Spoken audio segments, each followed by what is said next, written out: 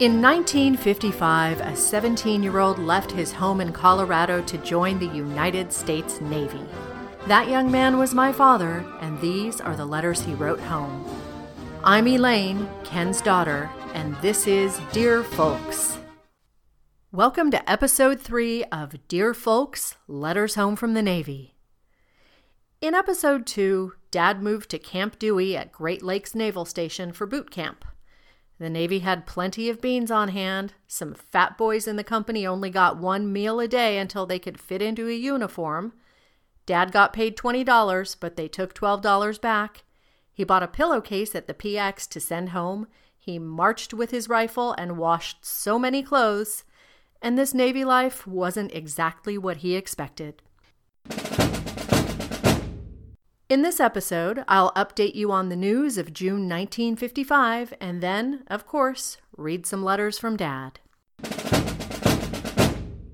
Today's letters were sent in June 1955, so even though I've already read some letters from June, I'm going to time hop a little bit to provide a rundown of what was happening in the news in June 1955. Marilyn Monroe and her husband Joe DiMaggio attended the premiere of Billy Wilder's film The 7-Year Itch. It featured an iconic scene in which Monroe stands on a New York City subway grating as her white dress is blown above her knees.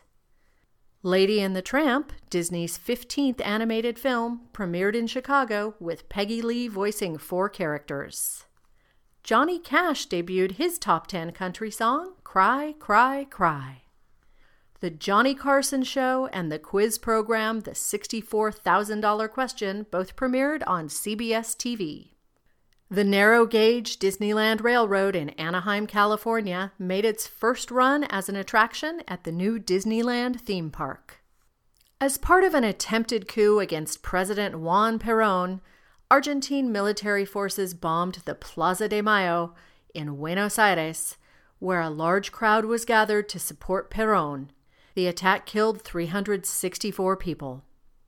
Soviet armed forces shot down a United States Navy patrol plane over the Bering Strait. In a surprise move, the Soviet Union issued a statement of regret and paid half the damages, even though it was clear the American plane had violated Soviet airspace. The Eisenhower administration staged the first annual Operation Alert, or OPAL, exercise, intended to assess the USA's preparations for a nuclear attack. In these drills, target cities for possible Soviet attack were identified, and local governments and the public were asked to take cover at the appointed hour and minute. Mickey Mantle hit career home run number 100. In France, 83 people were killed and at least 100 injured after 2 race cars collided in the 1955 24 Hours of Le Mans. The race continued without interruption. Let's read some letters. June 13th, 1955.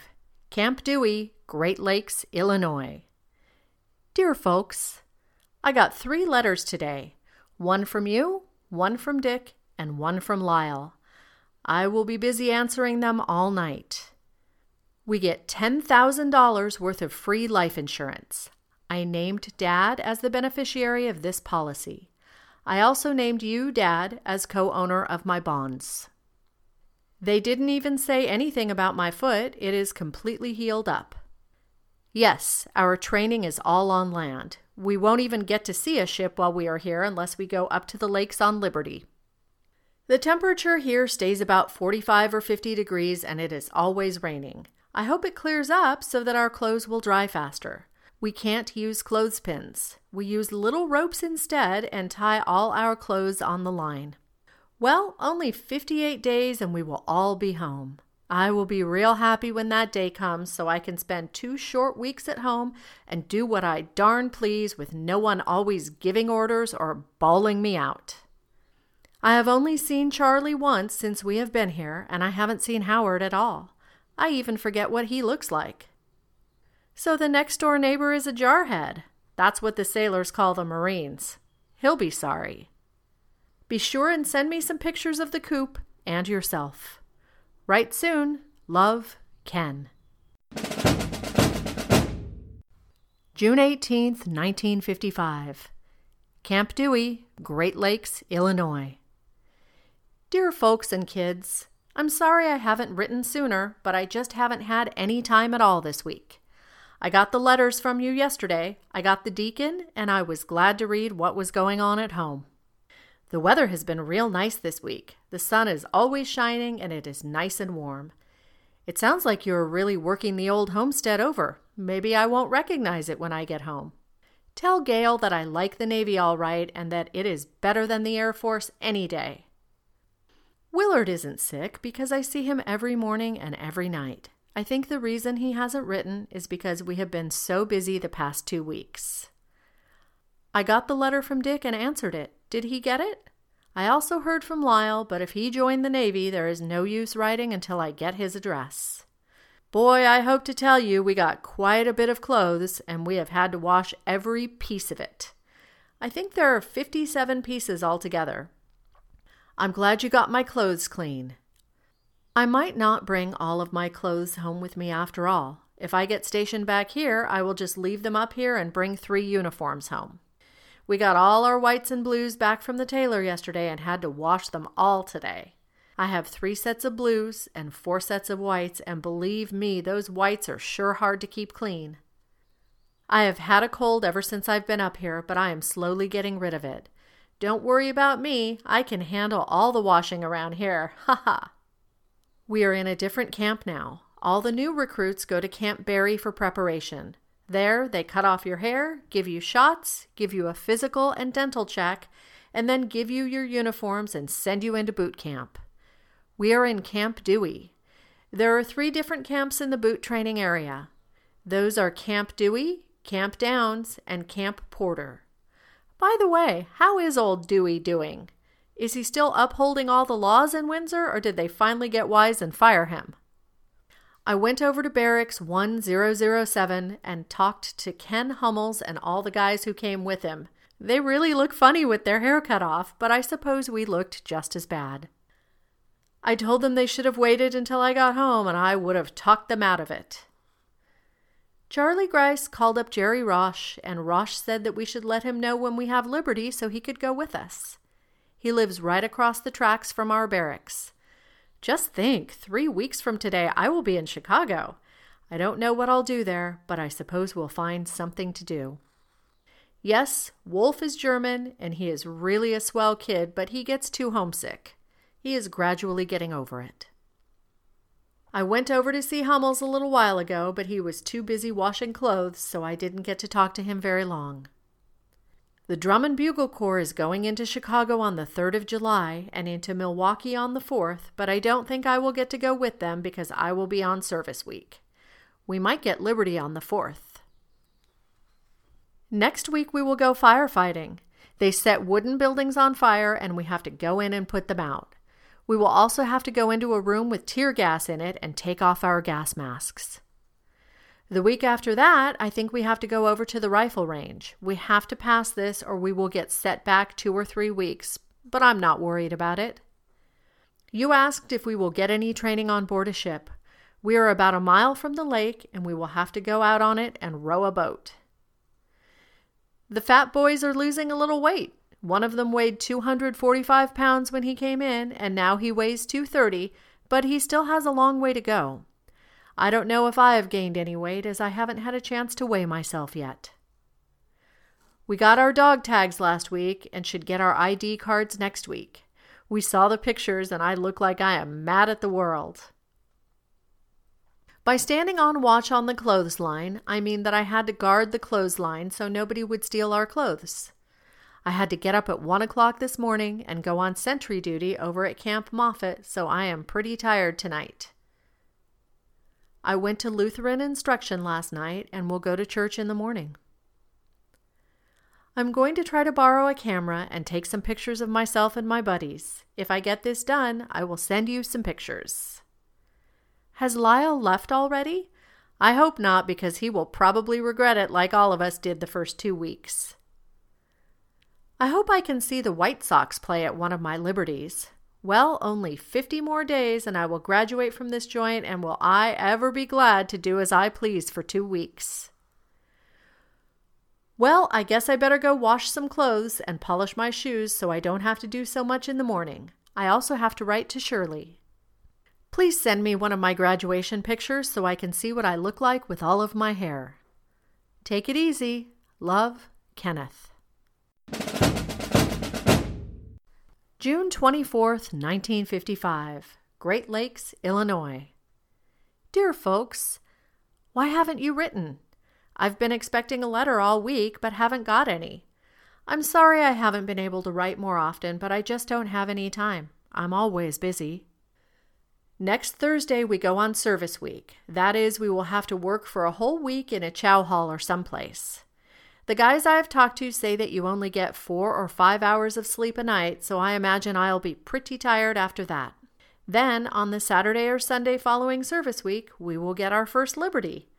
I think I'll go into Milwaukee with Willie and Howard and those guys. Jerry Roche said he would go with us and show us around. We get an extra liberty for being in Drum and Bugle Corps. I think I'll take that liberty the week after I get my first one. I have been really busy this week. We went through the gas chamber on Tuesday. We went in this little room filled with tear gas. At first, we had gas masks on. Then we had to take them off and stay in there for about a minute before we could come out. I'm telling you, I never shed so many tears in my whole life. Wednesday, we got our ID cards, and you ought to see my picture. We have been attending classes and marching and cleaning up the barracks all the rest of the time, so you see why I don't have too much time to write letters. There have been about 3 fights in our company this week. 2 guys both have black eyes this morning because they got in a fight last night. Talk about rotten luck. The Drum and Bugle Corps are going on parades on the 3rd, 4th, and 5th of July, but I can't go along because I'll be on service week. That really makes me mad. Next Monday and Tuesday, we have classification interview to see what we have to do after we get out of boot camp. I'm pretty sure that I will either get into electronics or radar because all of my test scores have been high. I got the pictures that Dick sent and will try to send you some if I ever get any taken. It sure is good to see what you all look like. I'd almost forgotten. I'll write as soon and often as I can, and you please do the same, okay? Love, Ken. Everybody breathe deeply and let's talk about going through that gas chamber. All branches of the United States Armed Forces include this exercise in their basic training. It's intended to teach recruits confidence in proper use of their equipment and is sometimes referred to as the confidence chamber. I've seen gas chamber day called the best, worst day of boot camp. Recruits enter wearing their gas masks and are then ordered to remove them, usually asked to recite information for a period of time before being allowed to leave the chamber. I read quite a few accounts of Navy vets going through the gas chamber, and it's clear that for many, this is one of their most vivid memories of the boot camp experience. It's good to hear the fat boys are losing a little weight and might eventually get more than 1 meal a day. I'm curious just what the Navy had against clothespins, and also how on earth a person even uses ropes to attach laundry to a clothesline. I tried to find some images online that would explain this to me, but I came up empty. Attentive listeners will notice this is the 2nd episode in which Dad has requested a picture of a car. Anybody who ever met my dad will be completely unsurprised by this, as he was always a huge car guy. That concludes this week's letters. I'll be back with episode 4 next week when we should hear more about Service Week.